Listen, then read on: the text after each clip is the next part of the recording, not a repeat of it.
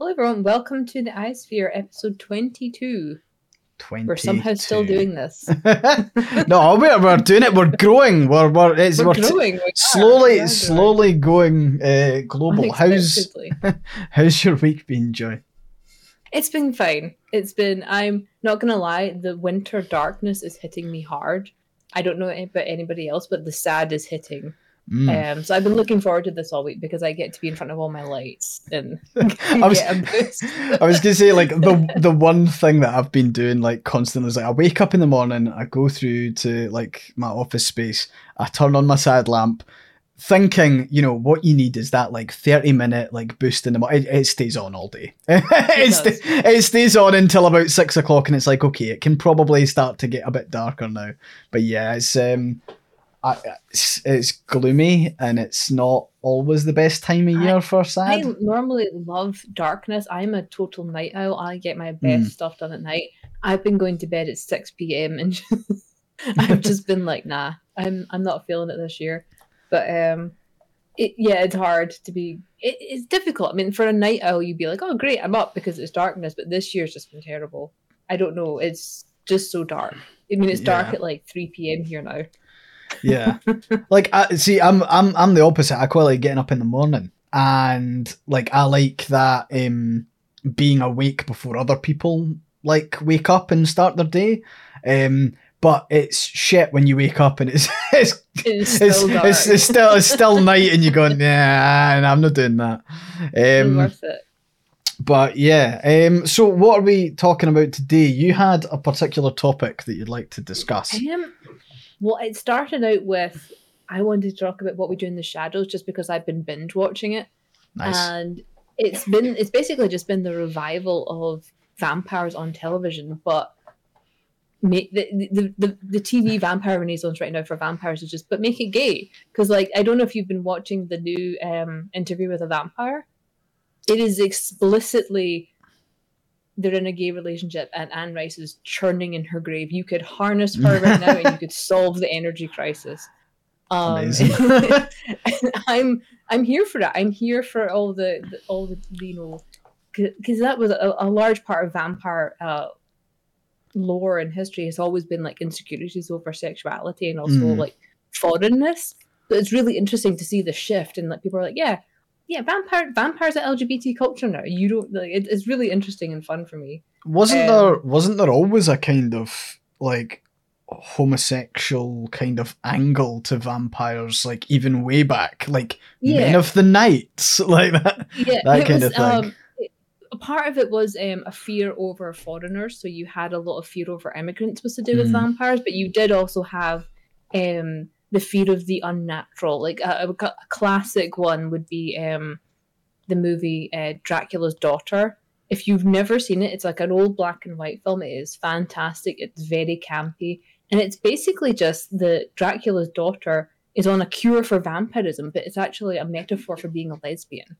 And you have this scene, like if you go through the history of it, if you see like all the stuff that they struggled with production, there was supposed to be like a lesbian kiss in it. And the victim gets stripped and everything, and they're like, no, we can't have that, so we're just going to imply it. And then it was like this whole thing, and you had this poor Dracula's daughter going, I just want to be cured of my vampirism, but it was a whole metaphor for I just want to be straight. But she fails, and she just continues being a lesbian vampire, which I think it was 1930 something it came out, fantastically early. And that has always been there. That undercurrent of otherness and like that kind of not mainstream has always been there. So to me, it's really fascinating that it's come full circle, and now it's just you have like Laszlo and just being sexually ambiguous character that's just New York City.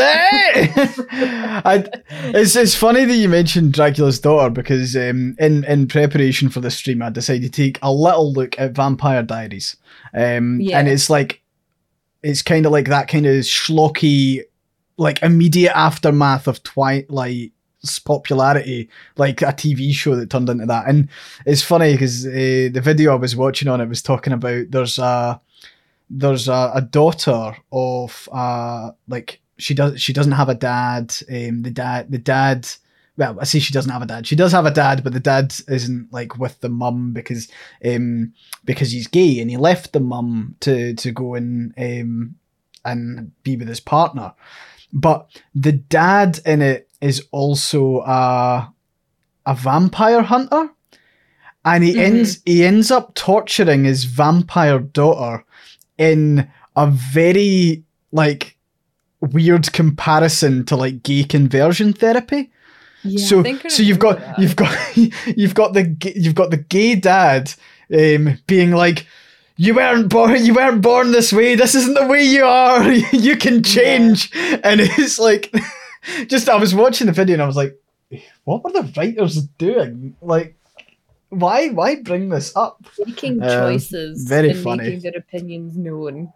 But yeah, there's been a lot of really interesting fun media that's been kind of like, they're not as afraid to be as diverse, because there are people. I think a lot of people think it's still like fringe stuff, and you can get away with things when you're on the fringe more than you can for like a lot of things.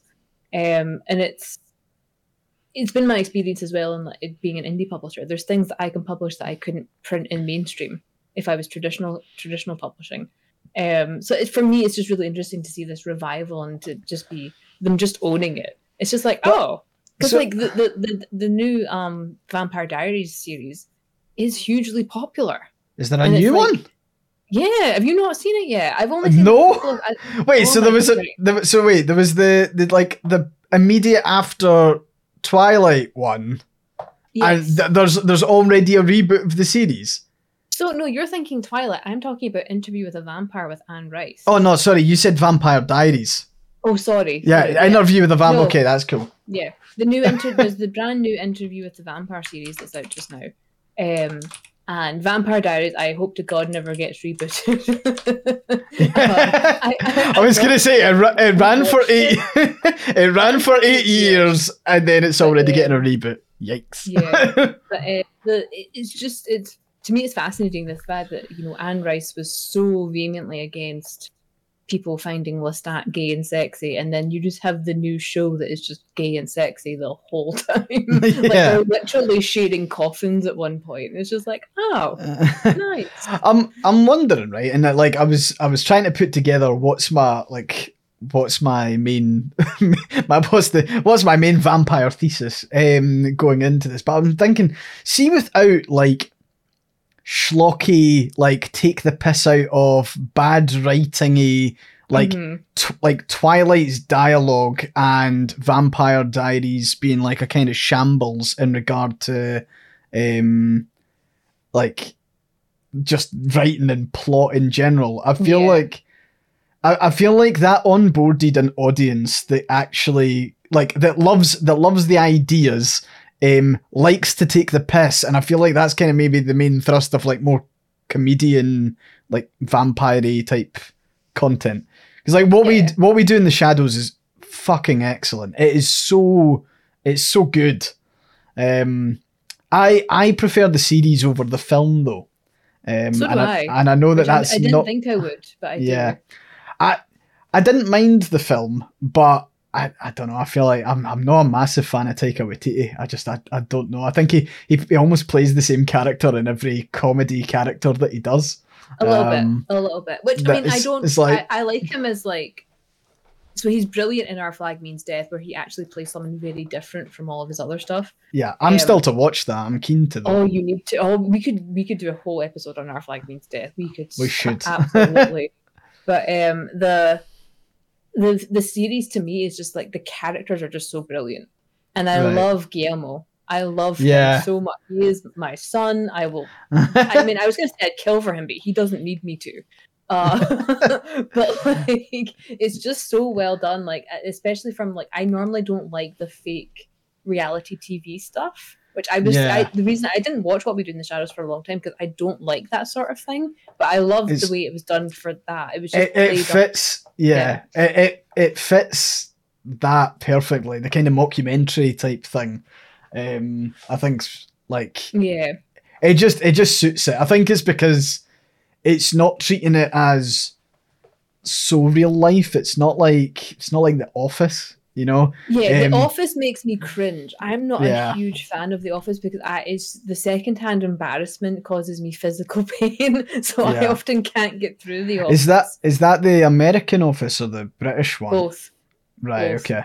The American one I don't find as excruciating, but it could just be because of the UK one. It's just Ricky Gervais, and I fucking hate him. So that could be part of it. I find like it's weirdly, I feel like the British Office is like way more depressing. Like it's way more depressing because it's like, you know, the shitty like office estate. Like you know, you've seen buildings like that. I feel like the American one kind of like coasted on like the first season of the British Office and then did its own thing, and it becomes a bit more watchable. Still very cringy. It does more hijinks, and it's not as cringy. And I don't mean cringe as in the way the kids use it. I mean cringe as in I will literally crumple into dust if I'm made to watch any more secondhand embarrassment. I just can't handle it. Yeah. I still, even with What We Do in the Shadows, sometimes I have to pause and just brace myself because I'm like, I'm not built for this. I can't handle this. Yeah. But it's I do enjoy it. I do think it's one of the better things on TV right now. And I love the characters. I love Nadja. I love Laszlo. I'm gonna say I fucking love Colin Robinson. I find like it's so good. So it's like all of his lines, all of his delivery, all of the stuff that he does is just top tier. And I love how he can know someone that's like that too. Oh yeah, like you know someone, you're like, yeah, you are sucking the life out of the room. But the fact that this character takes such joy in it. It's just like, that's relatable. Actually, that's I can get behind that. For me, it's all the bits when he does something so like obviously boring, and then he looks at the camera and his eyes light up. It's just it's brilliant. But yeah, I think like I don't know. I find it's almost like refreshing in what it actually is, because you can't compare What We Do in the Shadows to something as basic as The Office is like a mockumentary, because it's way more than that, and it's like obviously it's more fantastical, and also like I quite like how liberal they are with like just killing extras. Like that's always quite good, and like even the cameramen and stuff in it is like it's all.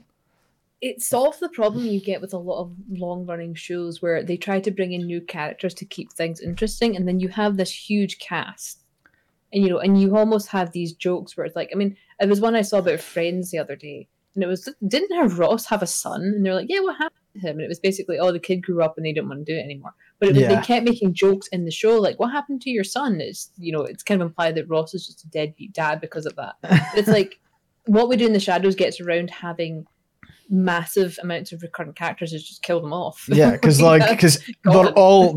all expendable, and even the ones that like when the like the Count, for example, spoilers, but like when the Count kind of returns and hangs around with like the devil dog, like I find all of that's like good and works because it's like, again, it's that fantastical.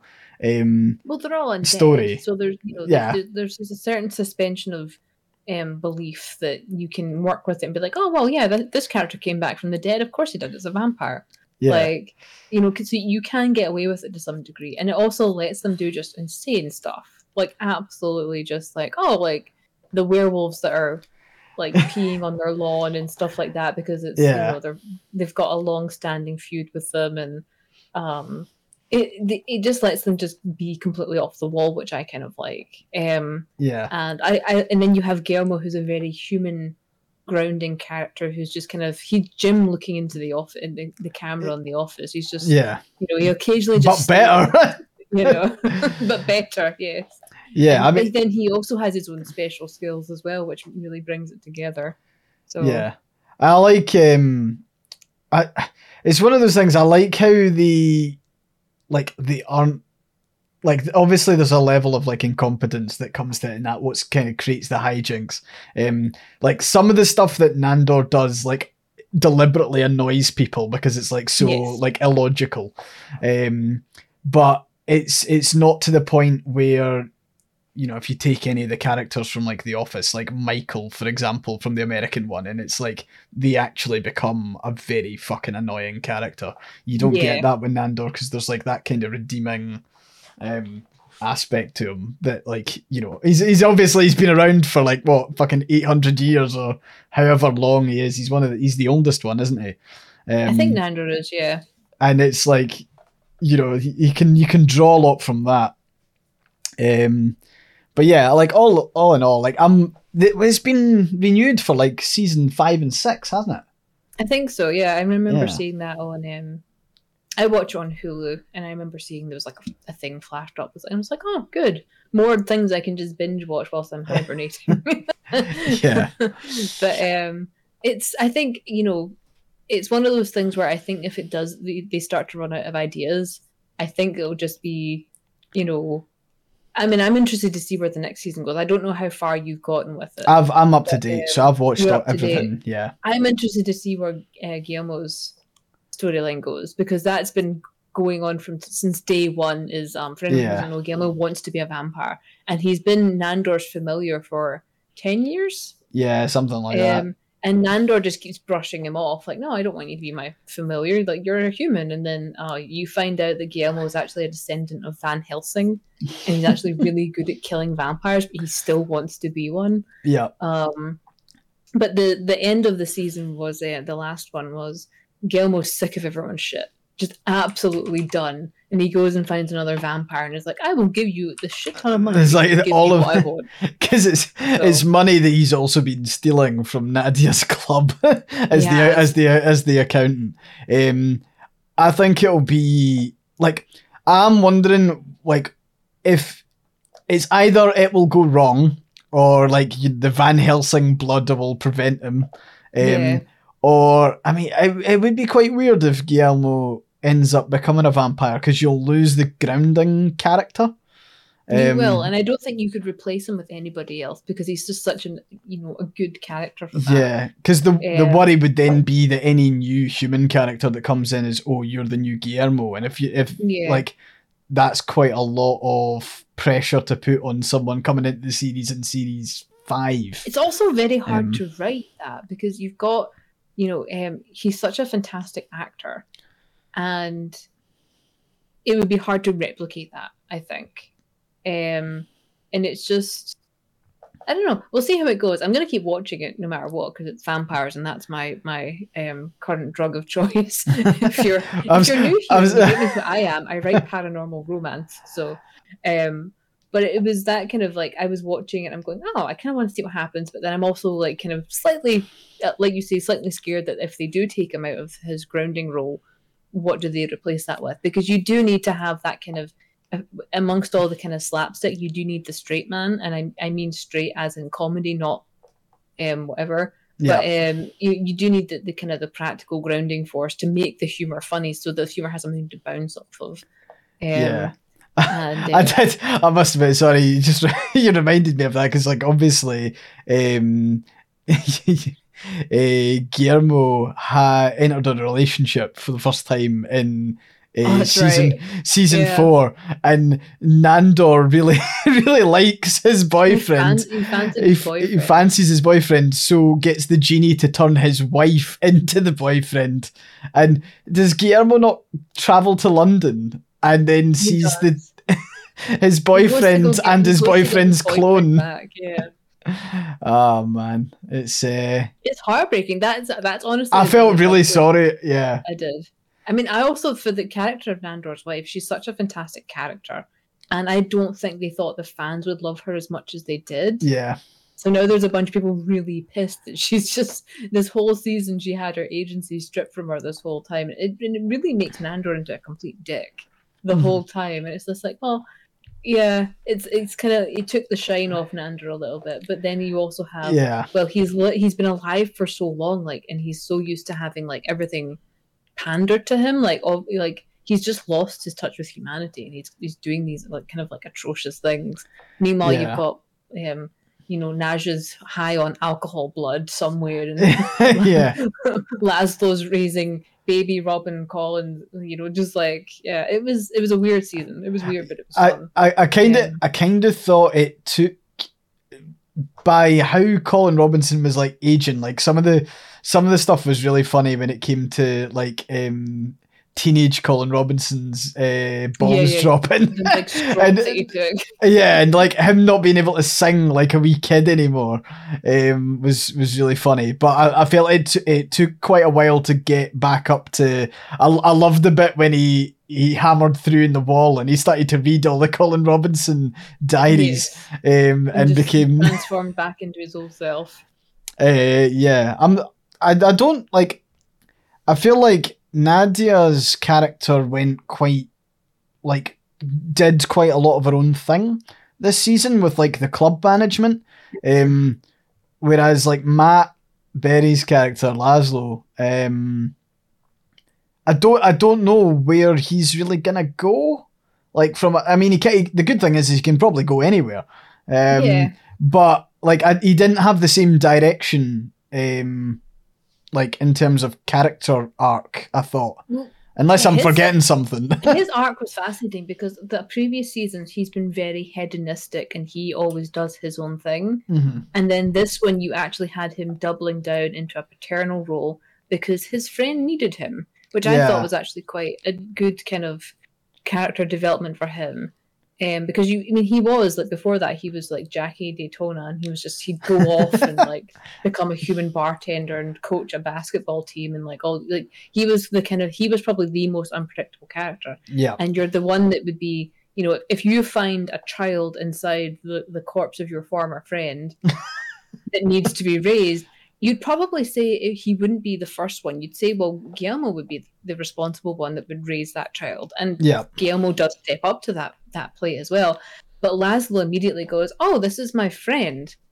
Oh, okay. And it's a friend that, he's never been shown to be that fond of before. Or it's always been kind of begrudging. And it actually shows that he's not as quite as heart on his sleeve as he comes across in the first couple of seasons, and he's actually got like more depth to him. I mean, he's quite loyal, and he will go the extra mile for his friend, and it's not just all hijinks. So I did kind of like that for him. It was a very kind of sentimental thing, and then obviously when Colin says he doesn't remember any of the things that Laszlo did for him, it just breaks his heart. Yeah, that was really sad. I mean, like the one, I'd say the one scene like pre Colin Robinson his rebirth was the car where like they dismantle the car, and that was always a good laugh. But yeah, no, I'm really interested to see where they kind of like take it, and I feel like I am wondering if you get like, do you get What We Do in the Shadows without like the slush of like Twilight? Because I feel like I'm not saying that the two are comparable from like a writing or a comedy perspective. I'm just talking about like, so you've got culturally, there was like the great onboarding into mainstream was like Twilight and the other films that I've forgotten. Every couple of decades, there's a big resurgence in vampire media. Yeah. And it's always, the cringiest, worst thing you can think of. But it gets people, and it gets a cult following. Paranormal Romance is one of the biggest sellers. Yeah. It has been since forever, since the Victorian era. And it's that kind of, it comes and goes in surges. And Twilight was the major surge for my generation, unfortunately. I had to edit all the erotica that came up after that, and as my job, not just for fun for anyone that's I was going to say that totally sounds like you put out an open call and you were like, please send me all of your... That was 2012. That was my entire 2012. The final Twilight movie was coming out, and my life was never the same. I mean, we can't talk. We're dancing around this here, Joy. We can't not mention Crucifix Nail Nipples here. It was 100% born out of that, whatever the hell that is. if you're somehow here and you don't know what crucifix nail nipples is, I challenge you to Google it, because the top result is actually my blog, and it will take you to the story.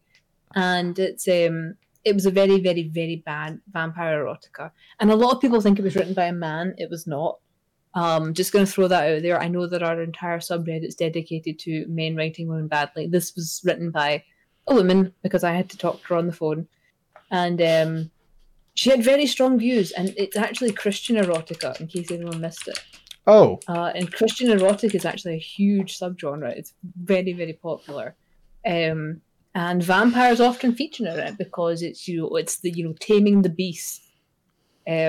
Whereas in queer fiction, a lot of the time, you are the beast and you relate to the beast, which is what I think what we do in the Shadows leans into, is that it leans into the monster's relatable.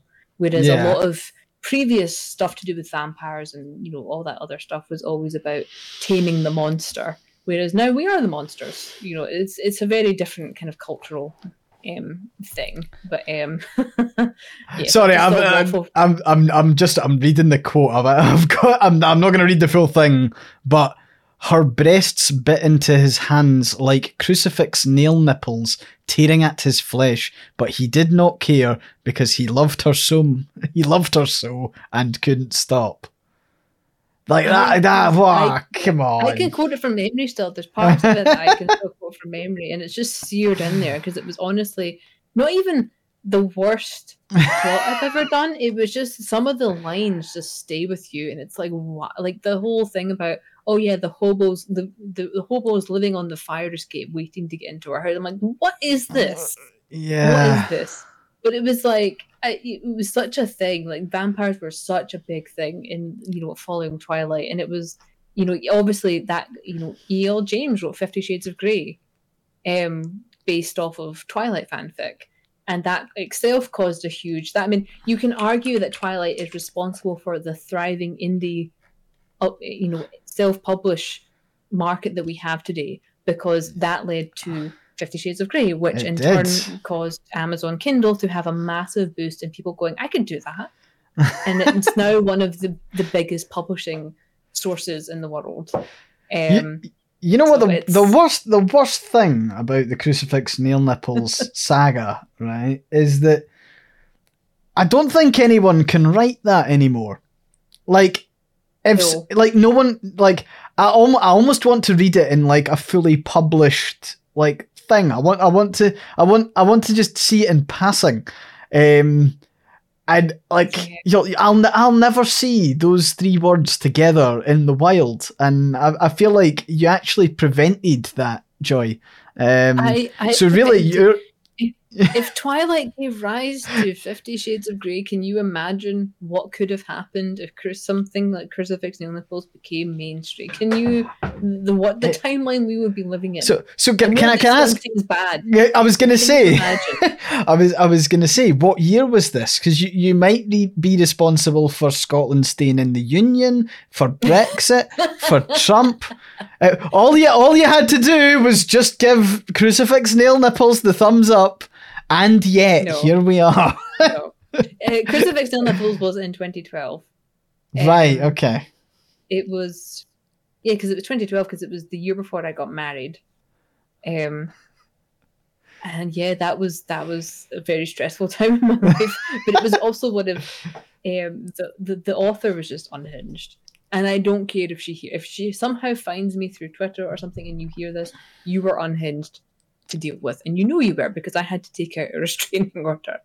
But yeah, she was not a fun person, and it was very kind of a lot of the other stuff was it wasn't fantastic, but it also wasn't as weirdly violent, and there was a lot of homophobia in it that I didn't include in the original post because it wasn't funny.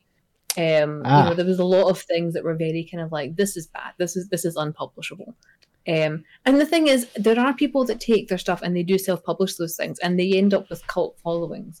I'm not going to name her. There's another author who I've briefly got into a spat with. Her followers tried to take me down, and Tumblr nuked her out of orbit for it. So but people do self-publish these god-awful things, and they do get people reading it because it's easy to read. And that's another thing to recognise about Twilight's popularity. It's easy to read. And not a lot of people know this. The average reading age in America for adults is about 12 years old. 12 to 15 years old is the grasp that most people have for reading literacy in the US and also the UK. Yeah. So there's a reason young adult is very popular with adults, because it remains easy to read. I employed similar stylistic choices with Hunger Pangs because I wanted to keep it easy to read for neurodivergent people who often struggle with mainstream publishing. So there's a lot of things that, why do these things take off as cultural phenomenons? Usually it's because they're easy to read, and that's it. Crucifix Nail Nipples was not easy to read.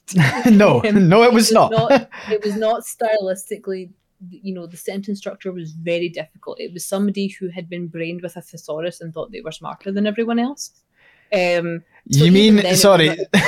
Sorry, Joy. You mean a dainty blue bells of bruises around her secret flower is not easy to read?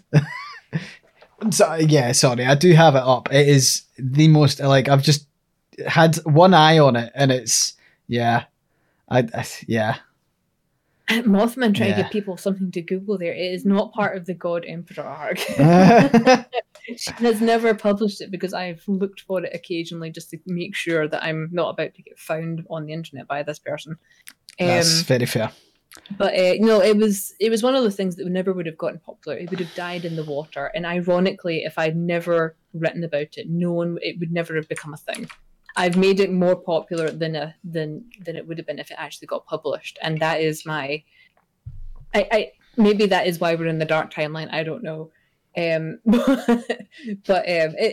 It's interesting. It's interesting to see how it's evolved from then, because you had things like that. Like a lot of the fiction back then that I was editing was vampire centric because Twilight was so popular. Yeah. But it was also very dark and grim, and you still see a lot of it.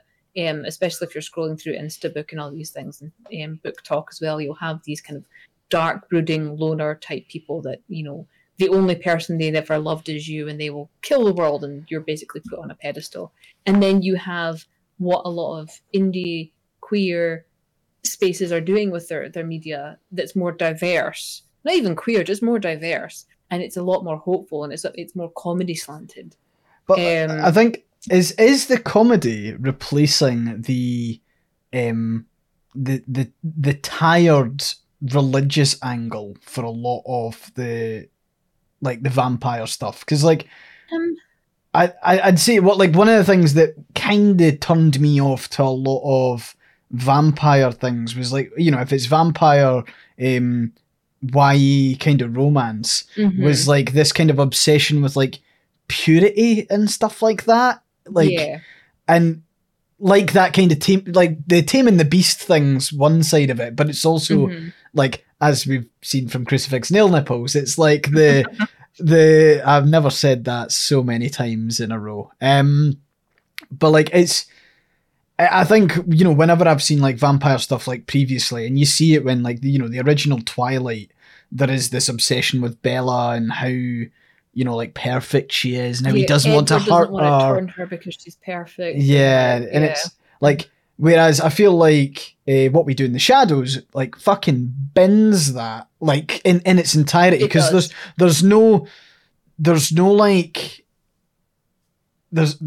weird honorable stance from the vampires for turning people. Why does Nandor not want to turn Guillermo? Because Guillermo's a really good familiar, and that's it. And he's a selfish bastard. Whereas, imagine if I don't think it would even work if Nandor was oh, you're too pure for this, Guillermo. It wouldn't work because it's just completely. It's not the culture we're in. Yeah, it's the culture people are trying to drag us back into. And it's especially over here in the US. There's been a huge shift towards purity values and all sorts of things. You see it especially in fandom spaces as well. There's a huge, people are trying to drag you back towards the purity culture aspect of it. And I'm, for anyone listening who doesn't know, I'm not a fan. And for me, it was when I was doing a lot of, versus the stuff I've seen before in the last decade versus the stuff I see now if I get arcs sent to me or whatever, it is completely different. There is a lot less concern with, pure values, and like you don't get as much of the virgin trope, which was a huge thing. Yeah. It's to be honest, there will always be a section for it, but it's not as big as it was. I kind of see that on par with the purity thing. Like they do kind of go quite hand in hand. Like, Bella's pure, Bella's a virgin. Mm-hmm. Like that was like that's very much it. But like one of the things I also kind of see, which I'm not sure if you'll agree with, but like I feel like What We Do in the Shadows is like a really good pushback against you. We've mentioned it a couple of times on the podcast, that like article where like everyone on telly is like beautiful but nobody's horny, whereas like literally every single woman I've encountered that has watched What We Do in the Shadows wants to like mount Matt Berry. Yes, like because there's that meme which is the couple that you want to friend you on Tinder, and then there's the couple that actually does. Yeah. If Laszlo and Nadja turned up, I'd be absolutely. Yes. Yep. So it's a massive pushback against that as well, which is kind of good. Like it is when I say pushback, I'm saying it like it's a pushback against the like everyone's beautiful but nobody's horny. It's people. They look like real people. They're eccentric because of how they're dressed, but honestly, that's just the cat house on a Saturday night in Glasgow. Exactly. For anyone not from Scotland, the Cat House is a major goth club in Glasgow. But it's that kind of it's the weird kids having fun and having a life, and they're actually the weird kids. They're not the weird kids that are pretending to be weird kids. They're not the the kind of especially I saw it a lot in like American sitcoms when I was wee.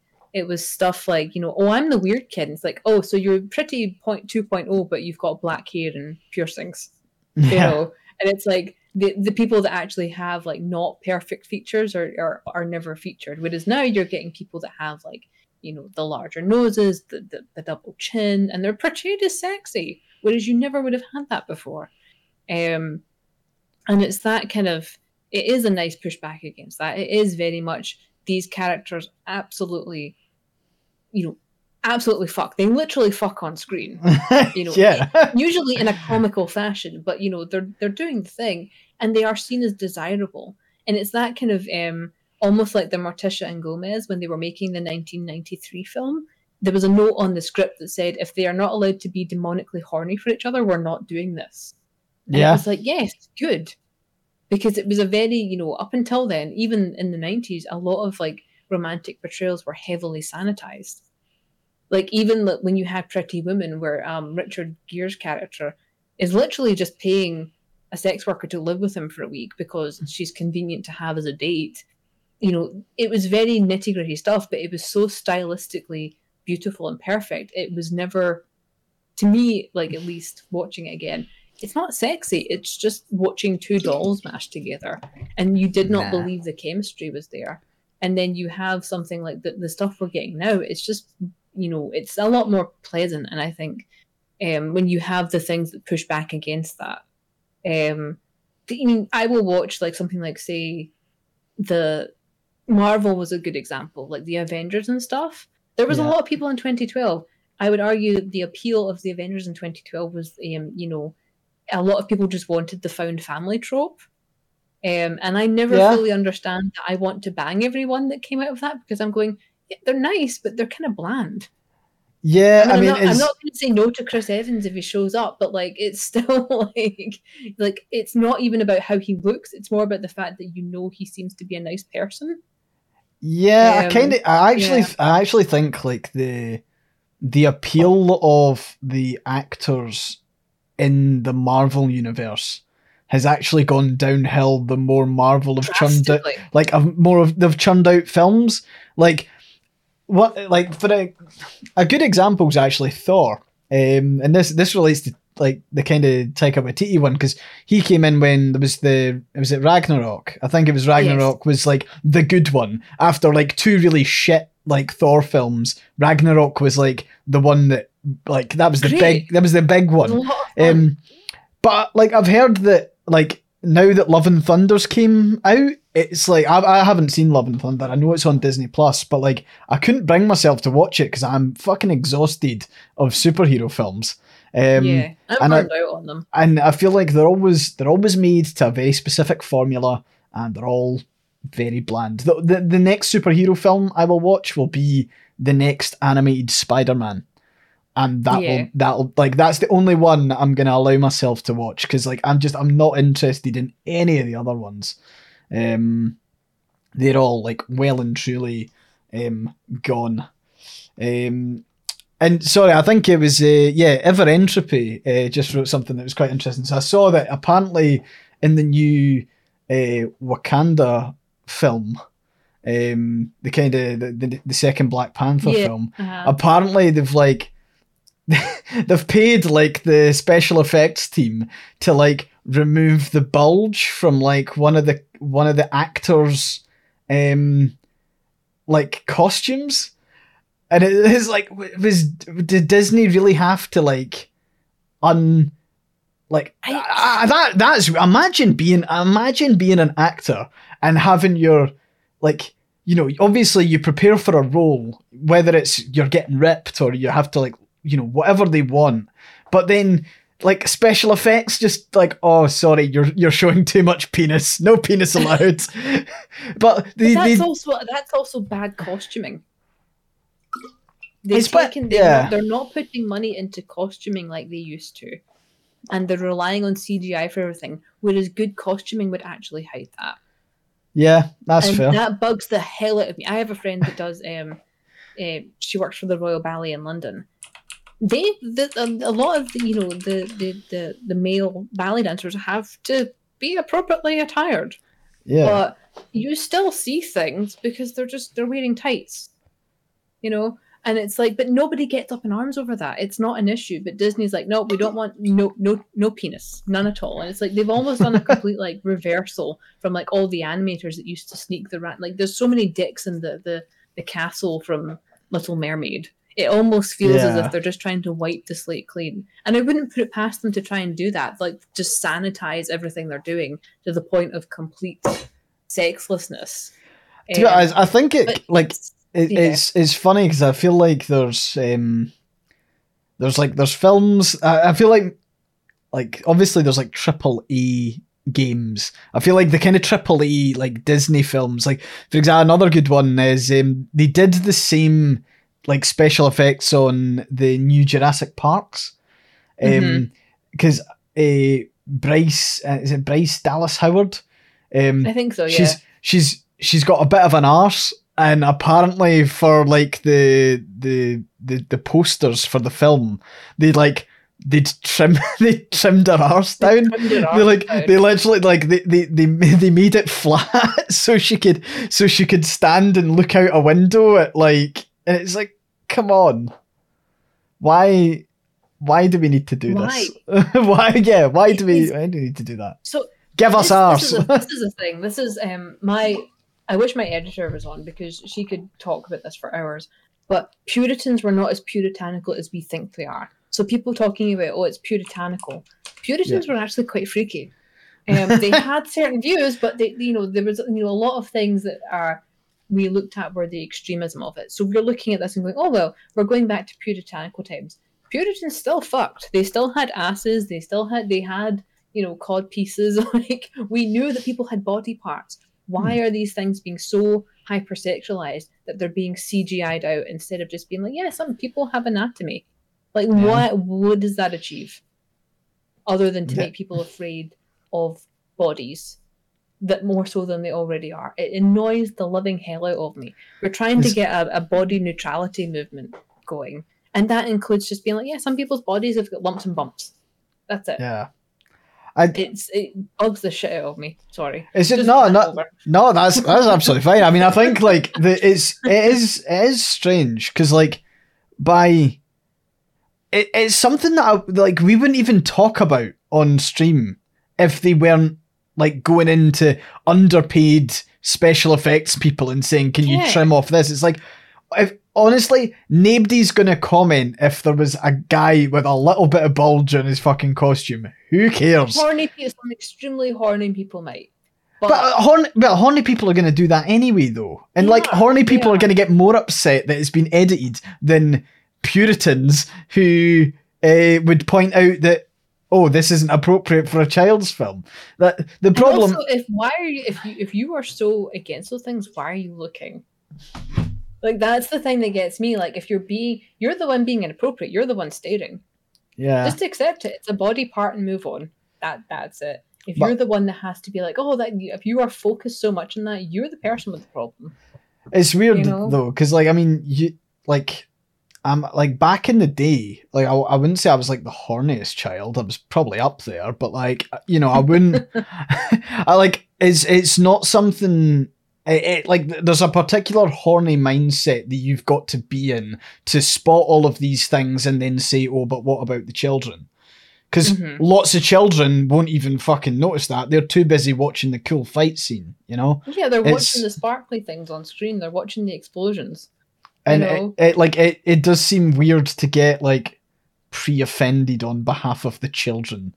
Well, I mean, most arguments about Think of the Children are not about the children. It's about controlling the narrative and your ideas of acceptability. And it's a huge stares at every political thing happening at the moment. Pretty much.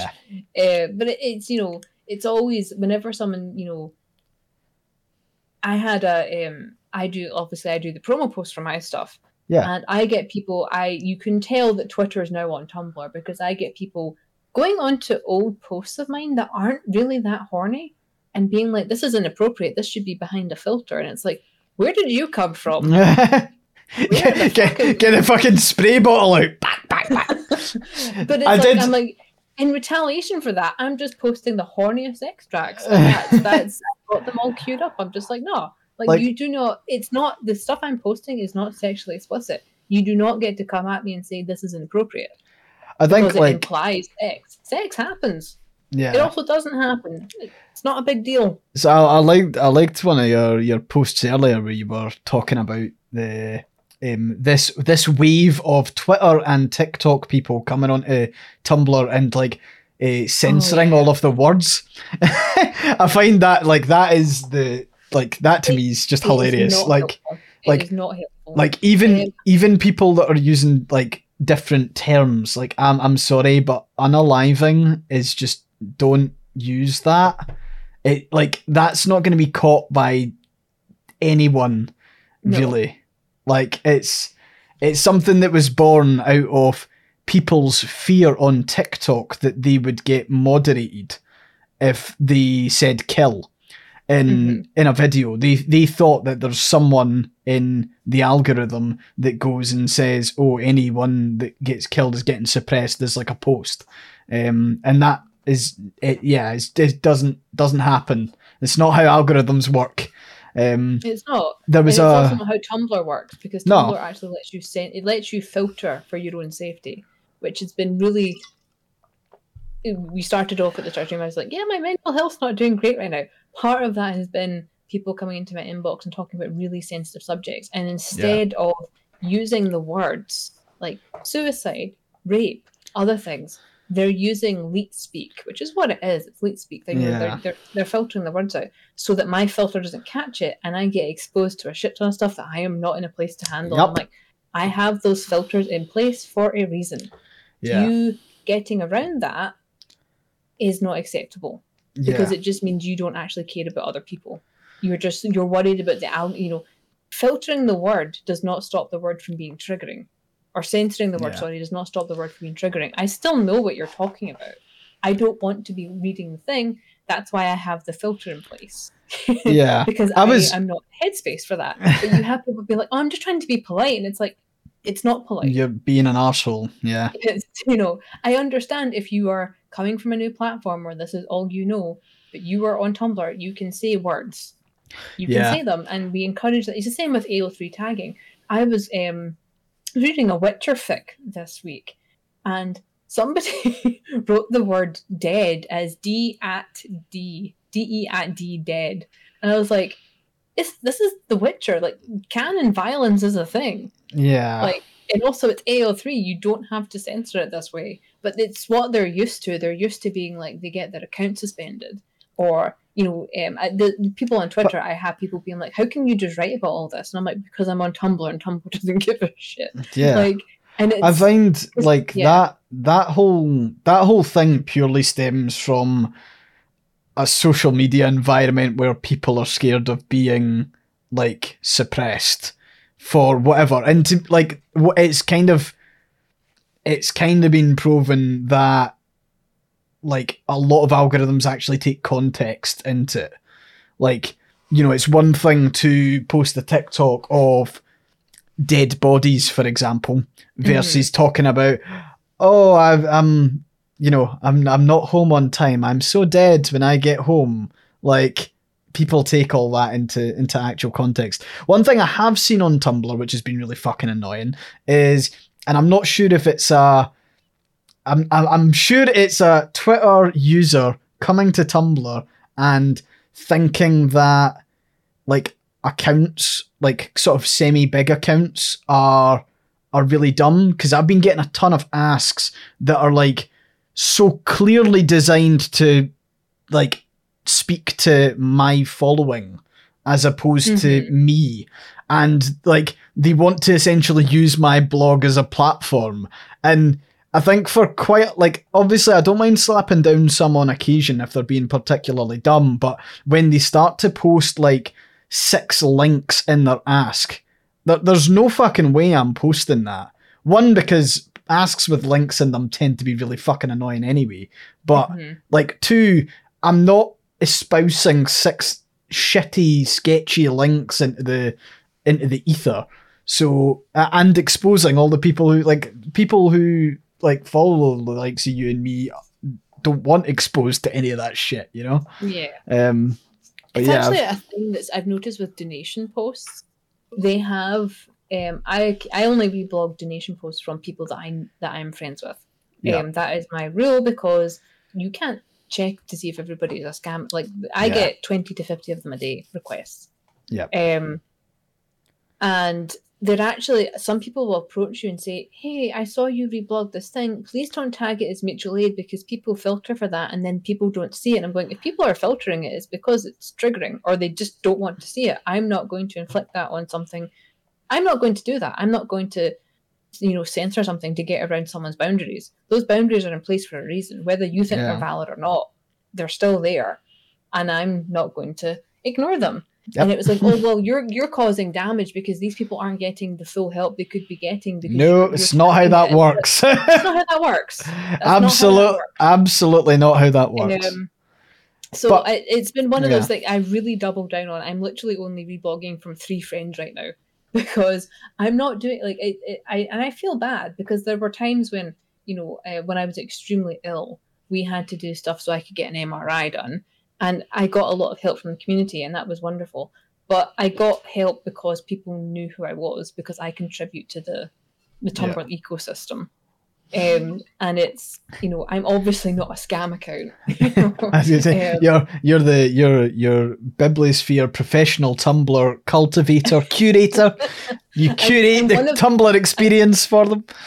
I saw someone the other day referred to me as one of the load-bearing posters of Tumblr, and I was like, that's actually pretty funny.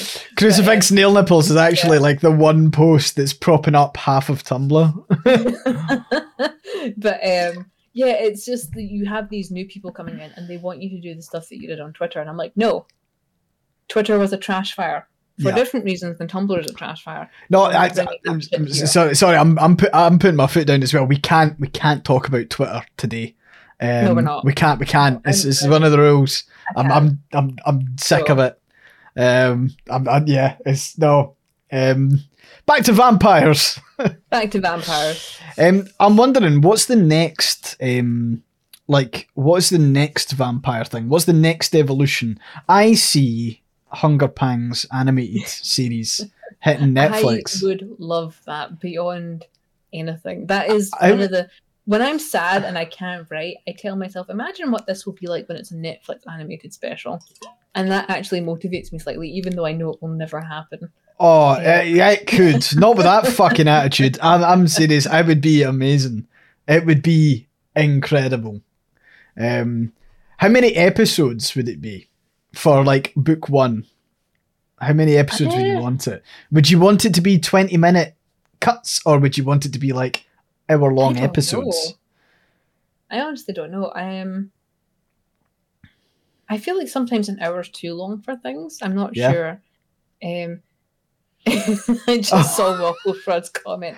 Hunger Pangs gets rewritten into a straight OTP. Absolutely not. I think you would have to have creative decision. Creative control. And be like, I am on the floor with this one. I am on the ground. You do not get to do that.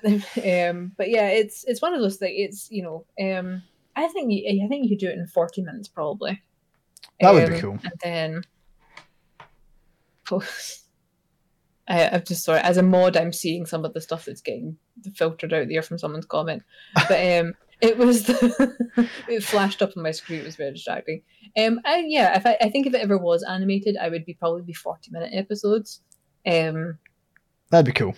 Yeah, and because I know the audiobook, most of the chapters are 20 minutes long, but that might be.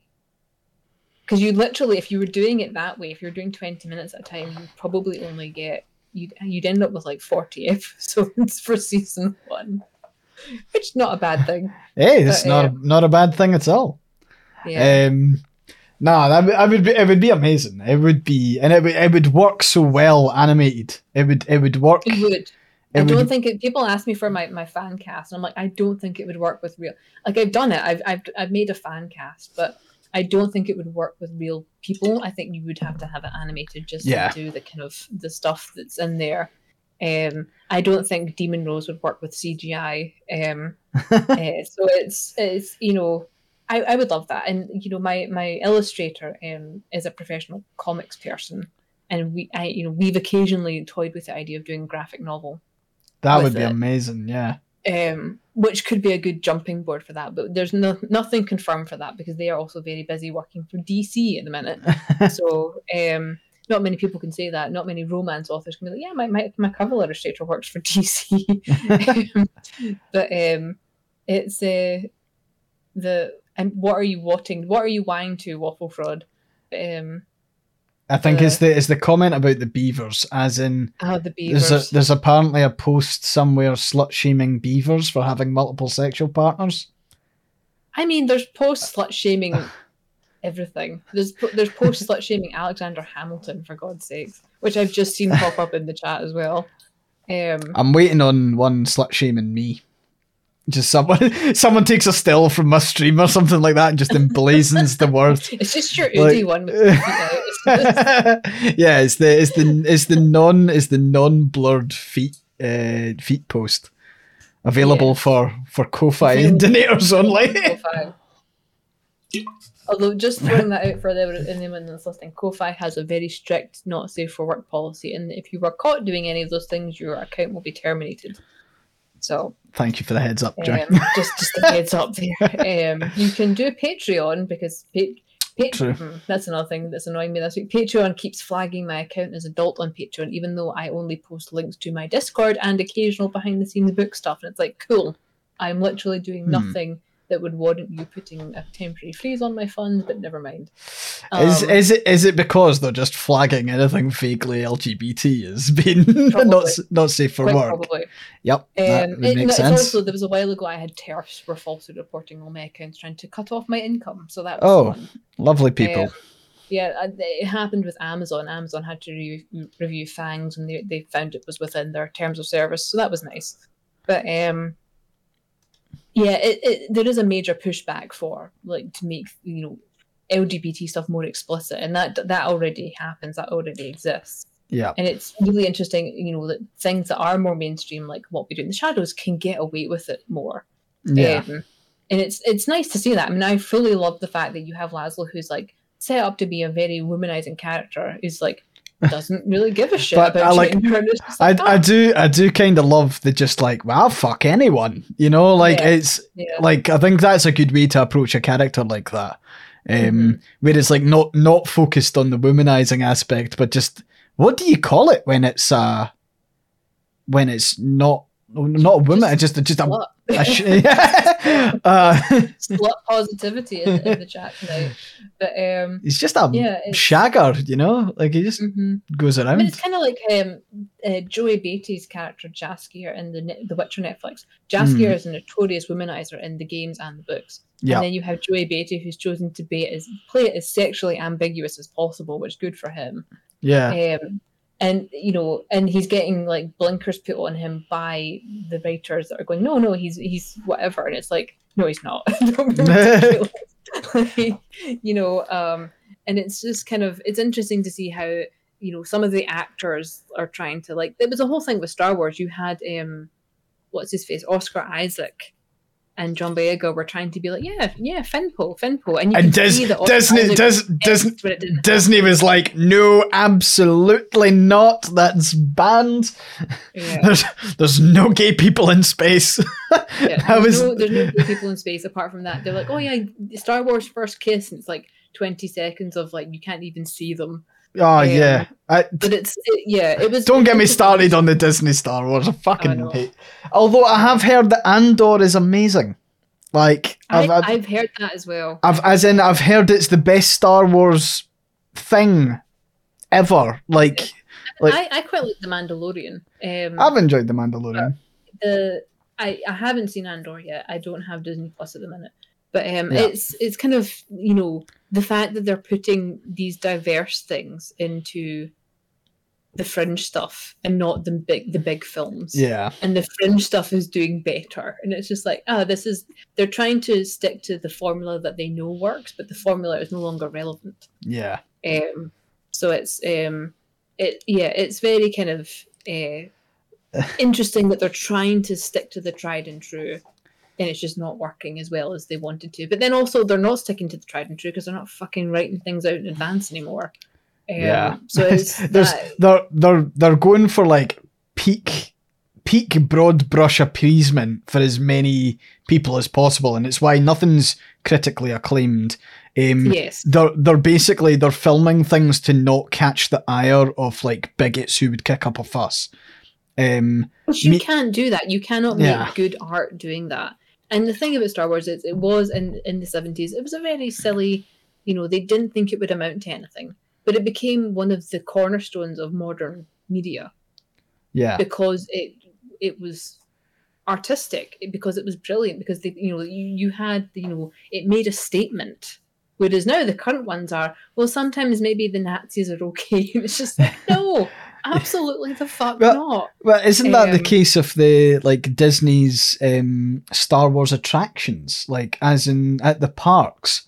Like they've got the galaxy, it's all the First Order stuff. But like they've got the Star Wars hotel, and apparently one of the activities that they get all the kids to do is like report Chewbacca to the fucking First Order authorities or something like that. I'm sure I read that somewhere and I was like, surely fucking not. But they're training them to be snitches, and it's just like absolutely not. But that was in The Sims as well. The Sims, you can choose to be either you can choose either side in The Sims, but it's more fun to be the bad side. It was Journey to Jakku, I think it was, that The Sims did, and you can play as a Jedi, or it was not good. Was it an expansion pack for The Sims? An expansion pack, yeah. Oh right, what the fuck? I will say the textures and the household stuff, fantastic. The world, garbage. But it was like, you could either be a Jedi or you could do First Order, and the First Order stuff was more fun. I think because it is more fun sometimes to do naughty things. But it's like, is it not be a fucking Nazi? I know, exactly, and it's like, but it was more things like, oh, go and do this, go and do that. Whereas the good one, working for the Jedi side was like very kind of like, yeah. I mean, I feel like this the first. So this is the first Star Wars Battlefront 2. when the campaign of like the Rise of Empire, where you were playing the clones, and then like halfway through the campaign you transitioned into the stormtroopers gunning down all the rebels. It very much took you on that journey of like, oh, we're the bad, are we the baddies? Yeah. But it also is Keita, is that how you say that name? You what? Keita. In the chat, Keita. it's really kind of sketched that Jedi Sith choice was always in the feature in the Star Wars games. It wasn't. Yeah. So a lot of the early Star Wars games, you made a moral choice, and if you did the bad thing, you got the bad ending, and it made the game harder.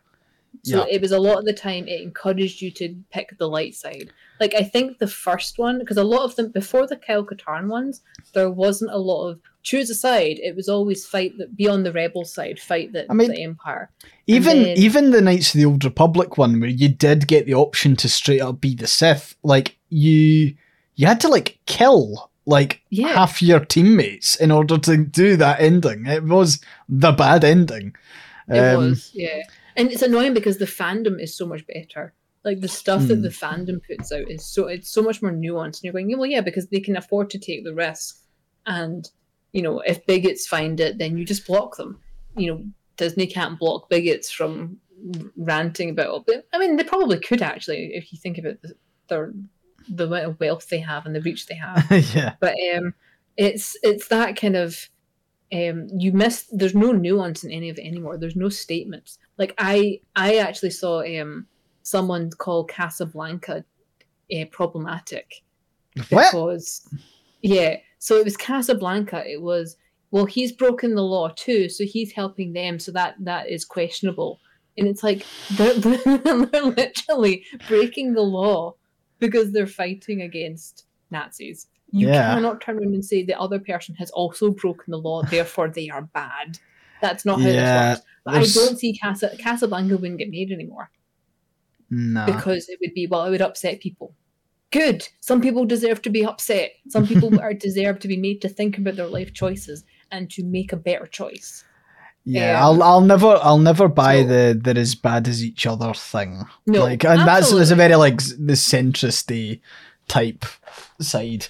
But yeah, so I'm just I've remembered something about the Star Wars hotel that I thought was also quite funny. So it was set up as like a wholly like immersive kind of like experience, right? Mm-hmm. So you would go in, you would sleep in your like a wee pod, but like the rooms didn't have windows. You were supposed to be on like a spaceship, and like there was like it was TV windows. There's like no fucking light getting into the room at all. How to give people the worst depression. And apparently all the food was like shite as well. You know, like you just end up being trapped in this weird box where you've got to role play as a mini Nazi snitch for like fucking 2 days or something. The thing is, see, when I was younger, I would have committed arson to have a Star Wars hotel experience. Like, oh yeah, fuck yeah. I would have killed to have that when I was a kid. Definitely. And they've just made it bad. And I'm so angry about it. I'm so furious for all these kids that are growing up. And they could have had, we're going to go to Mos Eisley Cantina for like our holidays. And it's just like a desert beach resort area. And you get to walk around and it's space themed. Yeah. Absolutely would have been cracking. Would have loved that. Sign me up. You get to go live in a box where everything is screened. And the First Order's there asking for your papers. But thank you. So another thing that was quite funny, and again I've been on a YouTube binge, but I was hearing about it, but like the Star Wars, they call it Galaxy Edge, is like the part of the park that's all Star Wars themed. But it all takes place in like one outpost, so like it's got the it's got the First Order and it's got the Rebels, and both of them have a presence in this one outpost, and they're kind of like moving around and trying to like outdo each other. But like you can have like one of the things that it was talking about was how like Rey, the character, like the Disney character creator who's dressed up as Rey, like couldn't just do photo ops because like because every so often there'd be like a stormtrooper patrol, and it was like they were trying to make it an immersive experience, so they couldn't have her there and get tons of pictures taken. So instead, what they told the character actor to do was to like take kids and like run around and like hide behind bins and stuff and like pretend that they're spying on the First Order, which is a good workaround, but it's quite funny that you've got like the First Order and you've got like fucking Kylo Ren coming out and doing like Gangnam Style and shit like that. It's all bad. Take the kids to see Max Rebo and the Jizz Whalers. That is, I know that the music is called Jizz, isn't it?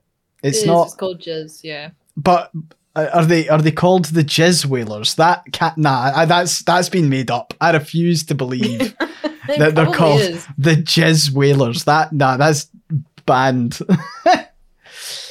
I want to touch on something that was mentioned earlier, which is The Witcher. What did you think of The Witcher news and Henry Cavill leaving?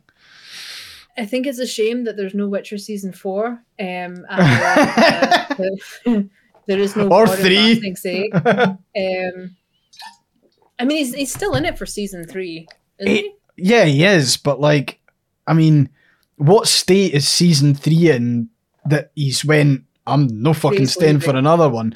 I mean, I didn't think much of season 2. I thought season 2's first episode was okay, but there really wasn't that much to season 2. I was there for Jaskier and Yennefer.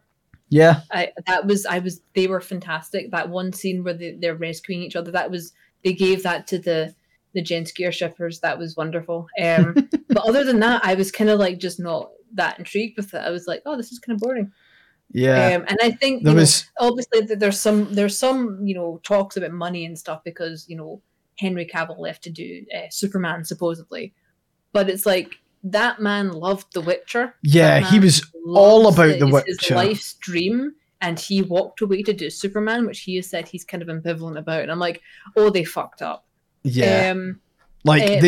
Something's went wrong. The same problem that they had with Game of Thrones. The writers fucking hate fantasy.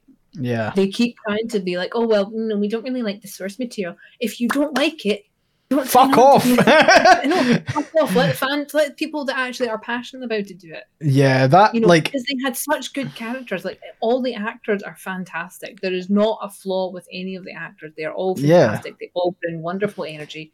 And the writers are sitting there going, don't really like magic. And it's just like, why are you writing for a fantasy series? I'll kill you. Like, why are you doing this?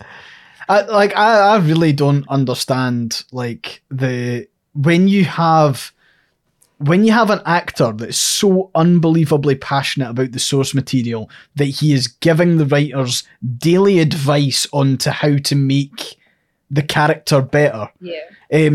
Because, I think one of the problems in season 2 with The Witcher was, Henry Cavill and, Geralt became way more of, an action man.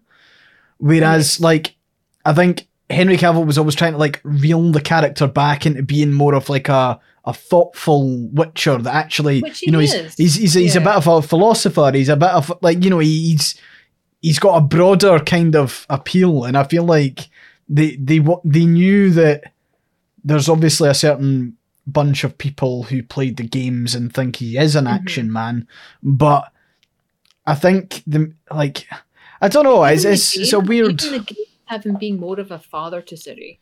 Even in the games, you have the background where you have Yennefer and Geralt very much co-parenting Ciri. Yeah, and they've just destroyed that. And they want you to have the same attachment. And you're not going to have the same attachment because they've not put the groundwork in. Because it's not as fun as I'm also thinking they killed off a Witcher. They killed off Lambert? Which doesn't happen in the book. Or the game. Lambert's a fan favourite. Everyone loves fucking Lambert, and they just killed him off because they didn't know what to do with him. And it's tell me you don't know what you're doing. Which was so weird because there was an animated Witcher show about Vesemir that came out, It was either a short animated film or it was like a wee mini-series. I can't remember which one, but it was... The Nightmare of the Wolf or something. Yeah, called, I think. it was fucking really good. It was really good. And, like, I don't understand how... It wasn't... So it wasn't on par with a lot of the stuff that people like about The Witcher. It was very much a Netflix animated special. But, I mean, I think, like, the nice thing when you've got that blend of, like, live action and... like an animated like prequel almost is I can suspend my disbelief that maybe it's not exactly how like it's not going to exactly marry up with the series, but it's more like a kind of like tale. I feel like it's why everyone says that House of Dragon's amazing, the kind of the prequel to Game of Thrones. I can't. Like what why would I watch a prequel for something that I know turns up shit. Like what? Why? Like why would I ever want that? And then there's supposed to be another one of the aftermath with Jon Snow cutting about up north. It's like why? Kit Harington is struggling to find another role and has just been planted as fucking Jon Snow. It's really disappointing, and again, it stems from writers writing things that they hate. It was very, very obvious that as soon as they ran out of source material for Game of Thrones, it was, oh well, we don't kind of really like the dragons. We're just gonna kill them all off. You know, like it's more about the sex and the violence, and it's like, but dragons. But magic, but like all the fun, intriguing stuff is just out the window, and all of a sudden it was just a complete shit show.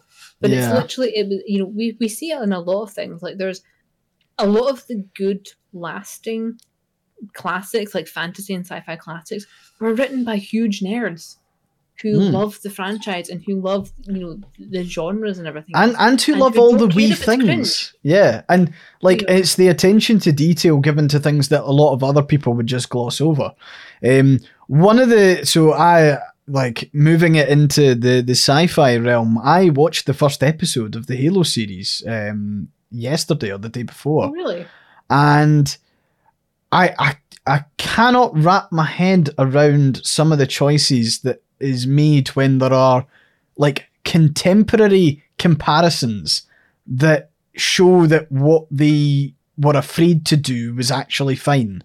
Like I think like all the characters are like fine, but there's like one of the problems and like one of the things that's probably been it's been a massive part of my life. I've played Halo since I was like 5 years old.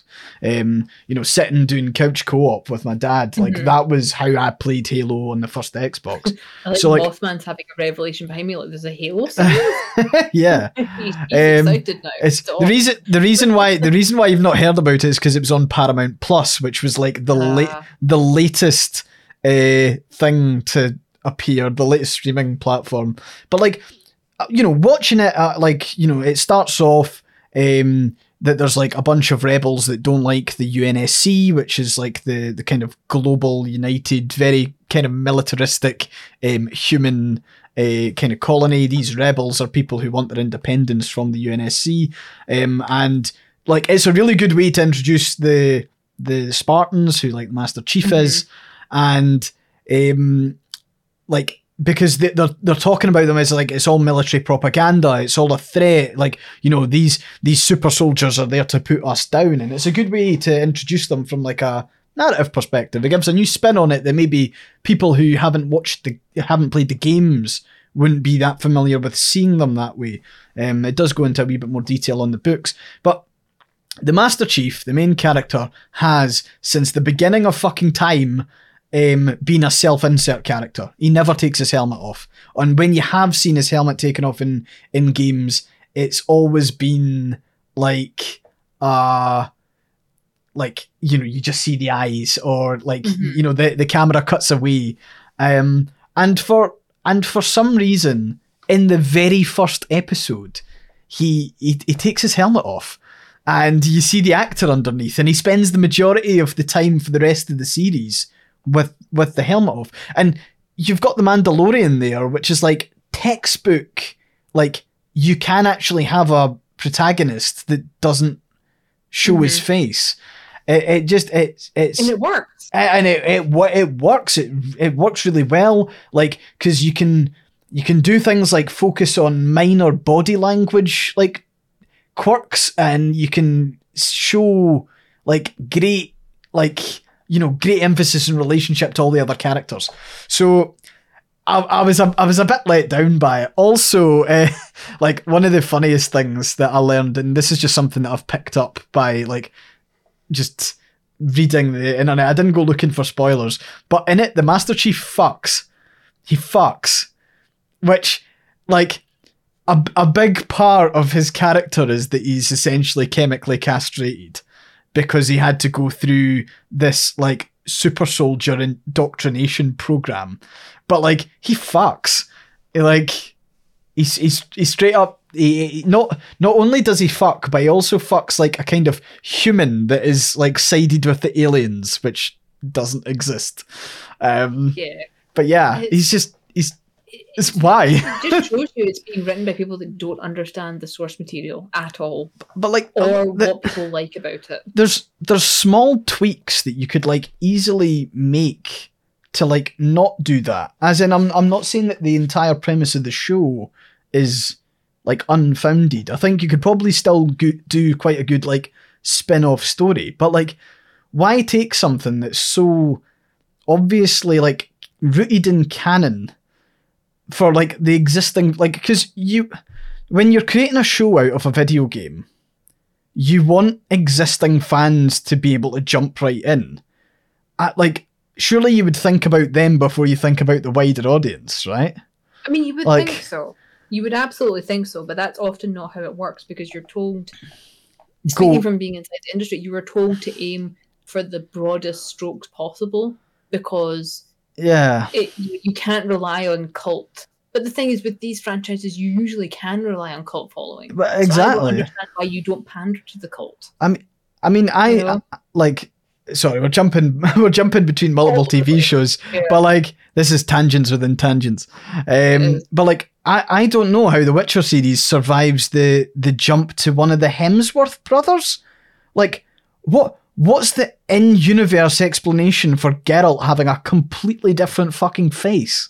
Yennefer fucks up a spell. Oh, no! He ends up with a different face, and you just have Joey Beatty as Jaskier. Just have Jaskier for the rest of the season being like, what's wrong with your face? Like, why do you look different? Or going like, this isn't him. This is like, I like that the fan stuff that's been going over my dash where, you know, it's no explanation. No one notices except Jaskier. Like that would be the only way to salvage it in my mind, that you have the character who routinely breaks fourth wall because he is also the storyteller. It would. The problem is, as we've already said, like, I mean, I'm gonna struggle to watch season 3 of The Witcher, let alone beyond Henry Cavill leaving, because he brought he very much is Geralt. Like he's brought so much to that character in a really surprising way. Because I was a wee bit worried when I first heard that, like, because I'd only ever seen him in Superman, and I hate Superman. I don't like the Superman. I like the Man of Steel and Superman, Batman versus Superman, and because they also fundamentally don't understand Batman or Superman. Yeah, I'm sorry. I could run into this forever because I'm a DC girl. I grew up with DC, and none of them understand. There hasn't been a good Batman since the Batman animated series. I'm gonna die on this hill. People can bury me under it if they want to. I will die on this hill. It's very, again, people that are writing things like the issue I had with, you know, the Man of Steel. Superman never kills anyone. Oh yeah, and Zod is just like fucking snaps Zod's neck or whatever, and you're like, yeah. Tell me you don't understand Superman without telling me you don't understand. Oh, but it's got to be gritty and, you know, dark to get people interested. No, it doesn't. You can have Thor is currently a better Superman than Superman. Yeah, and to be honest, like on top of that, one of the things I really didn't like about Man of Steel was the how they killed off the dad. I thought that was probably the worst way to kill off the dad, because does he not like? I mean, Adam, I think, have we spoken about this? I'm sure we have. Probably. But like Smallville, when the dad dies in Smallville, it's like a heart attack or something, And it's like it's canon through all the comics, through all the other movies with Christopher Reeves and everything else.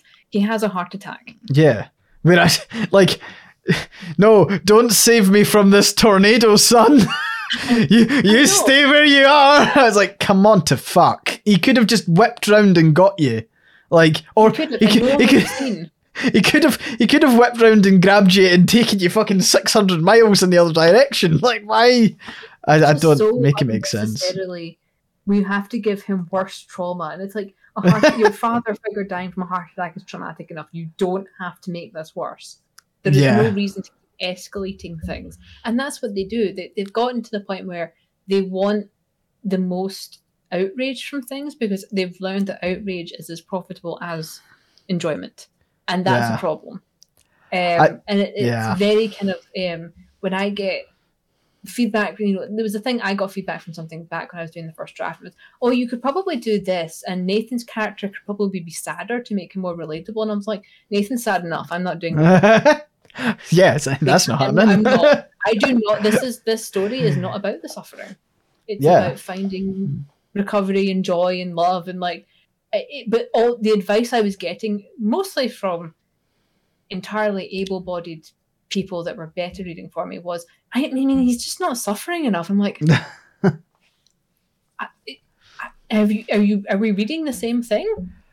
And it was very kind of like, it's the same thing you see in like modern media. If they're not constantly one-upping each other with the tragedy, it's very it's like, oh, we're not doing enough to make them suffer to make the redemption worth it. You don't need to suffer more to have a better life. And I really hate the idea that, I'm only missing 2 limbs. Imagine like it could be so much worse. Like, and you're like, that doesn't need to be a thing. Yeah, there's like the people who live off of like the peaks and troughs. Yeah. Like no, like one of the things I enjoyed the most about Hunger Pangs was the way in which, like Nathan was treated by the Doctor. I thought that was like the kind of most like the most like eye-opening, like this is how it should always be type thing, because like that was my complete, people were like, oh, it's a fantasy gas lamp romance novel, and I'm going, the real fantasy is Dr. Allen, because it's the medical doctor that has absolute compassion. Like the doctor that you actually want. Yeah. But like, he's an amalgamation of the few good doctors that actually helped me, and I just put him into one character as a love letter to doctors that managed to hold on to their compassion. So yeah, I mean, like I liked how, and like I'm not saying that you would ever dabble in this, but I'm saying maybe a lesser author would have jumped in for like the miracle cure on Nathan. I mean, and that was also Fangs was also directly written to challenge that, because in a lot of even supernatural paranormal stuff, there's always the character has tragic thing happen, magical cure happens and fixes them, and sometimes that can be a very real form of wish fulfillment for disabled people, that you do want the magical cure. I mean, there are absolutely parts of me that if someone was like, I can wave a magic wand and I can take away your inability to eat gluten, I would be like, who do I kill? Who do I to get back? Who do I murder? But it was, but there's also this kind of, you can tell when it's written by someone with that experience versus someone who just thinks my existence is punishment. Yeah. And I don't like that at all. Like, it's very obvious to me when you have, the idea that being disabled is the punishment of the narrative, and the resolution is having that punishment resolved.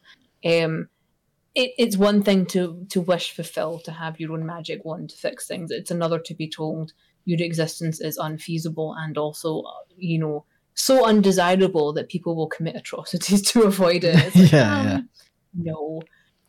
So that was for Nathan's arc is very much definitely rooted in achievable recovery, let's say. Because for a lot of people, you can get better, things can improve, but it's, largely dependent on having a support group and people that are compassionate and understanding and also competent care.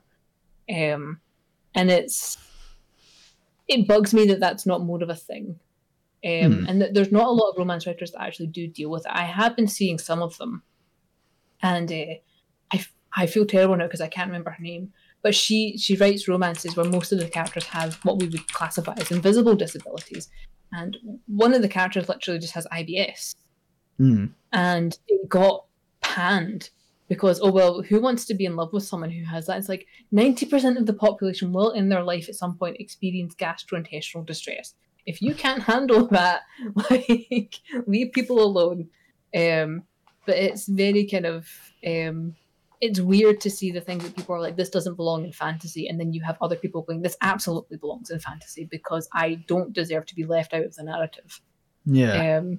So, but it's a thing with a lot of mainstream stuff. There's no inclusion. Like, any sort of inclusion is for the sake of here's tokenism, whereas you see a lot of stuff on the fringes is actually exploring actual kind of nitty gritty things, but they're doing it in a very, positive and enlightening way. Hopefully, I think. Yeah. I feel like that. Sorry, there's a tangent I could go on here, but it does unfortunately involve Twitter. Is that allowed? We're in the last 20 minutes. I will allow it. Okay, cool. I'm sorry. There was one thing, and I'm sure you've seen it on Twitter this week.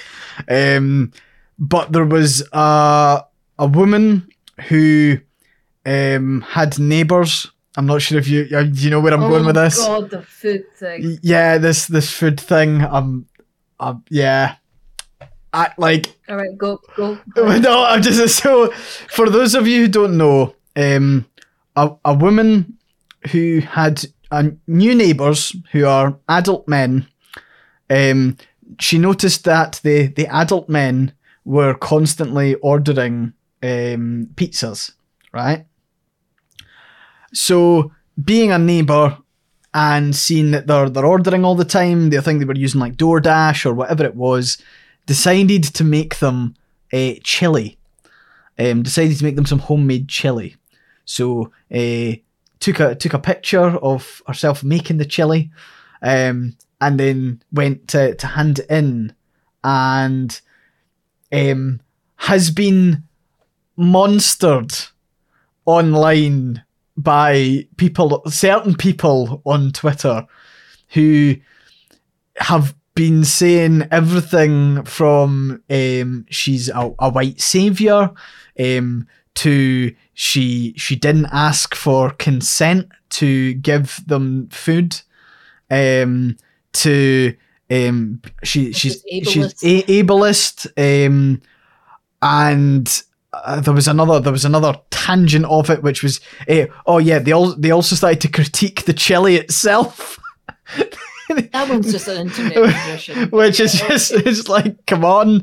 But like, that to me, like, the good thing is that Twitter's dying, so it might actually be the last discourse on Twitter to wrap the whole thing up into a bundle and fire it into the abyss. But like, I was gobsmacked. I could not understand for the life of me, like, how, like, there's a whole raft of things you can say about this. The first one is, what the actual fuck? Like, how online do you have to be to consider the age-old, I'm talking like since the beginning, since the dawn of humanity, sharing food has been like, that's been like our thing. Apart from war, sharing food's been our thing. And like, I couldn't get over it. It was like, and people have flocked to the brilliant thing about like Discourse is that there's people that get angry at the people who are originally angry, and then there's people who get angry about them, and it kind of zigzags up the ladder. But like, I could not understand the thought process, unless it's purely for clout, right? If it's purely for clout and you don't actually believe it, that's fine. I can actually almost say, well done, you've done a tremendous wind up. But to get to the point where you're saying, like, you know, another facet of this was that the woman was setting feminism back by cooking for the adult neighbours. The male neighbours, and it is like, so there's the language around consent, and I think when everyone hears me say consent, their mind goes to one thing, because that's really how it works It doesn't involve, it can involve food, but it doesn't tend to be about the sharing of food. It tends to be about whether people consent to sexual relations or not. Consent with food is, I'm allergic to this thing, or I don't like this thing, please don't give it to me, and then the person continues to do it anyway because they don't respect your boundaries. Yeah. That's how that works. It's this person does is not that. Yeah. So. And also, like, I would say, like, this is why community also dies. Like, when people talk about community and versus, like, individualism, like, accepting that food is contributing to the community. Just as much as giving that food is contributing to the community. By accepting that food, you're saying thank you very much. You're establishing a relationship with the person. It does not matter if you then go and tip that food in the fucking bin. You've done the face-to-face acceptance of that food. This is how I see it, at least. It's like you can contribute to the community without having to then go through the whole, oh, well, what about me? You didn't ask if I want fed. By the way, the guys accepted the food and ate it and returned the dish. That's like, and even if they didn't eat it and they binned it and they returned the dish, that's still fine. You know, I mean, I have opinions on it because I'm someone who has, I've got a mast cell disorder. For if you're somehow here and you don't know that Joy's medical kerfuffle, but I get people routinely who, in the beginning of my disorder, were very upset that I refused to eat their food. Because sharing food is like a love language to some people. It's a way of showing kindness and community and togetherness. And me being like, I'm sorry, I can't actually have that. And having to explain that, you know, oh, well, I only put the pepperoni on one side of the thing. So, and I'm like, that's not how food and allergy transference works. I can't have that. But some people get very angry when their kindness is rejected. And that's understandable because they've done a kind thing. But also the kind thing is to realise, oh, I didn't realise you had a medical disorder. No biggie. You know, it's the thought that counts. That would have been the way to handle that. That is not what these people are doing. They're just projecting to the extreme. And I honestly think a lot of it's got to do with outrage addiction. I think people are so fucking bored and they're not getting enough dopamine from their daily lives because God knows who is. They're looking for things to be upset about, to feel something. Yeah. I mean, I think like that's a big part of Twitter in itself. Yeah. I mean, the thing wasn't, it spiraled like massively out of control to the point where like one of the lines against why the original criticism was bad was that the person who said that the woman didn't ask consent, she ended up being a landlord, which sparked a whole other fucking round of 100%. But it was like people who make kind of ridiculous, outrageous, like over the top attacks that are trying to instigate a pylon on someone. If you're a landlord and you're doing that, like, don't go moralizing. Don't go saying that the woman's not a feminist. Don't go saying like all this stuff because people are then going to have a deep dive at you, and they're going to have they're going to look through all your fucking tweets and they're like they will something because no one is perfect. Yeah, and it's like I'm just saying it's like all of this could be entirely avoided. You could have just not made that comment, but it ended up spiraling to the point where one of the things that people haven't seen is that a lot of the original criticism that was directed towards the woman was gender criticals or transphobes assuming that the woman was trans. Now, the woman was a cis woman. This adds a whole other mental canopy to the online discourse.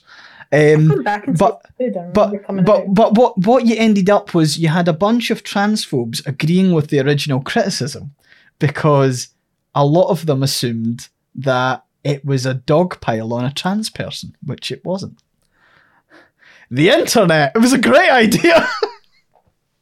It's just the worst fucking, it's just like, honestly, to be a gatekeeper, and you're too young to remember this, but does anyone else in the chat remember when it was none of the normies were online because they were too computer illiterate to manage it? And it was actually, I mean, I won't say it was better, but it was different in a better way. Because it was, you did not have this level of, Facebook being on your phone was probably the worst thing because it gave everybody access to it. Then everybody realized they could shout their opinions. Yeah. I was a teenager. I was not even a teenager. I was 11 when we got dial-up, and the internet was a wild west of terrifying things. But it was also made up of mostly techie sav people, so you didn't have to deal with, Karen down the road telling you that you're being problematic because you baked food for someone. Therefore, you are unfeminist and also probably trans. I don't understand. I just saw Gaia online and had war flashbacks. Yeah, I remember Gaia online. But it, the level of outrage that people need to promote their own biases and bigotry is insane. And I hesitate to use that word because it comes off as very ableist, because people who are insane are more sane than this. This is a whole other level of unhinged. It is absolutely just, it's outrage addiction. It's looking for a reason to be angry about something and to propel your own outrage forward so that you can be the moral, upright, standing person. I watched the whole thing on Twitter whilst watching Twitter burn down at the same time. And it was it felt surreal. It felt like this is such a non-argument. It's like, it is so, like we literally, when we moved into our house, we went over and saw the neighbours and said hi, and it became a thing where we went to movie nights. We brought food. And then you find out, oh, well, someone in the group has an allergy. So then you adjust your thing for that. You just adjust. You don't take it as, oh, I've been rejected because this person can't eat. Personal insult. And it's very it's hyper individual to the point of completely unhealthy. Yeah. If you were looking at how, well, I would be offended if someone did this. Okay, why? But also, you're not the same as everybody else. Not everyone has the same views. Not everyone wants to live in isolation. Yeah. And it's weird. It is genuinely. I noped out of that discourse pretty early on because I was like, I am not. When it got to this is ableist, and I was like, I bet 99% of the people that are claiming this is a form of ableism don't have any idea about dietary disabilities. They're latching onto the word that they know will get a knee-jerk reaction to get a response. I think the broadness of the attacks on this one woman was like a really textbook example of like trying to throw as much shit as possible and hoping that one bits of it stuck. Because in a way it did appeal to the whole spectrum of outrage people. There will be people who see that and see ableism and immediately jump in just as a gut reaction, because obviously there's a lot of strong feelings about that, and there is a lot of ableist shit out there. But like, I feel like, the kind of broad appeal to, okay, let's get the fucking transphobes involved, let's get, like that, and let's try and, I mean, the original quote tweet ended up being an 80 tweet thread about this woman cooking fucking chili for her neighbour. It's like, how do you get to that? Is there a way, like, maybe, like, as I've kind of been saying, maybe Twitter dying is actually the best thing possible, because I've seen, like, people who I've, been pals with on Twitter, or people who I've seen as acquaintances on Twitter, like, they're actually treating websites like Mastodon as almost like a clean slate. Yeah. Like, people are being way more friendly and like introducing themselves to each other again. Like, they're not bogged down in the, oh, well, you're followed by this person who I fucking argued with once, therefore you're a prick. It's like all of that just there's many cleansed. things about Twitter that I will be glad to see the back of, but I am genuinely worried about things like, Black Twitter's its own community. The disabled Twitter community is its own thing as well. And a lot of us have built survival networks through that. there was a lot of people in the early days of, again, mass cell research. A lot of us were just on Twitter because it was the most accessible way to reach the broadest audience possible, to be like, hey, is anyone else experiencing spontaneous anaphylaxis to this soap? And the doctor tells you it's anxiety. And then a lot of us were going, yeah, actually that happened to me. And it was like, oh, cool, what is this? And then you had a doctor, chiming in saying it's mast cell disorder. But it is a good... It does have good purposes. The fact that some people use it for, to me, it is bad for my mental health a lot of the time, but it has been necessary for revolution and change. I mean, the fact that Elon Musk today brought Trump back onto Twitter tells you why he bought it. Yeah. The only good thing that can come of it is that he brought him back just in time for the website to collapse. But it's very... there are lots of parts of it that I will miss.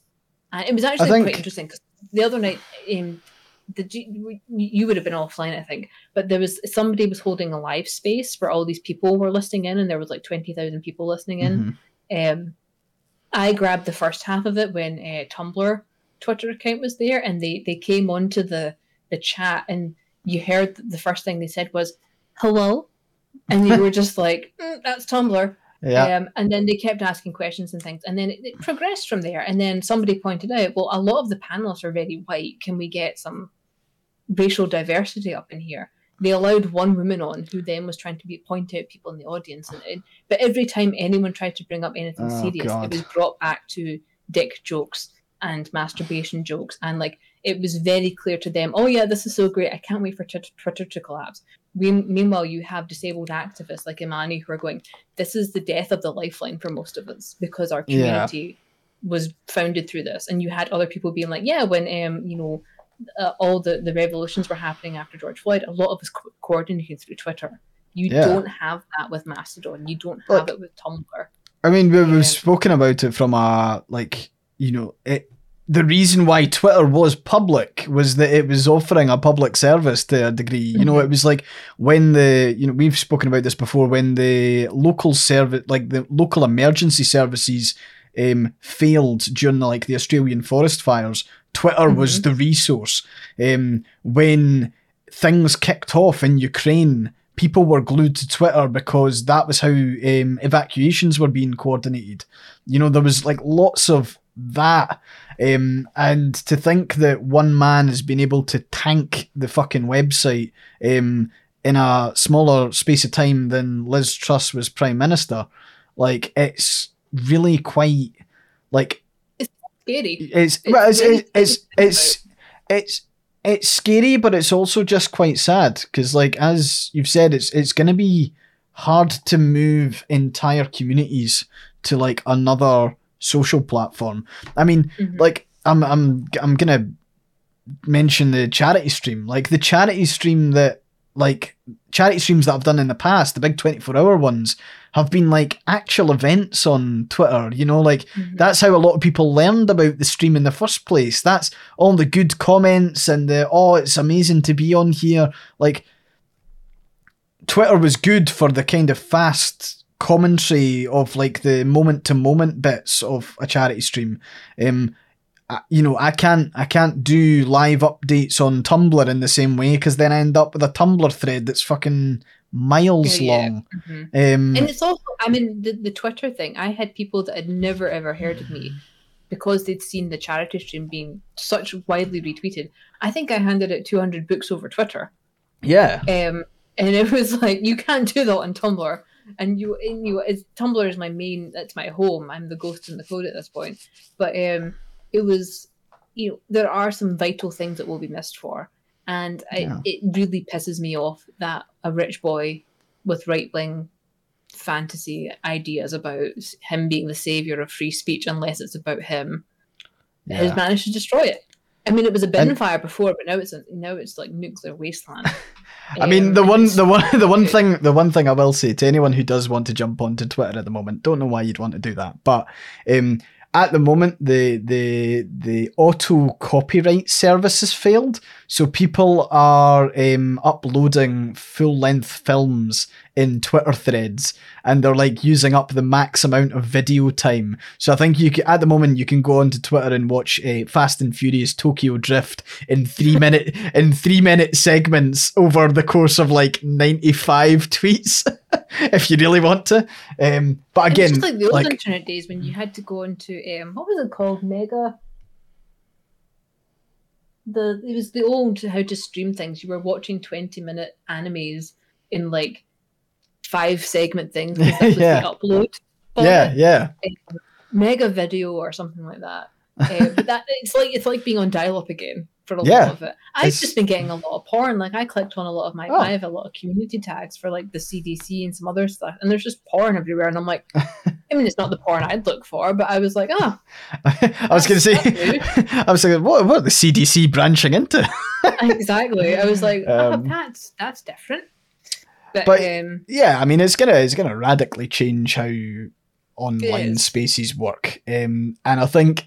Like, to be fair, I think Tumblr's playing a blinder at the moment. I think they're doing really good on Twitter. If you go and have a look, if you have to visit Twitter at all, go and look at what Tumblr's been tweeting, because it is very funny. It's like they're almost... had the hello cheater meme that everyone else has been posting after they were asked in the live space, how are you handling what do you think about people coming back to Tumblr? And then 20 seconds later you had the welcome back cheater sign on the main page. I was like, that's funny. Actually, staff are allowed to be funny.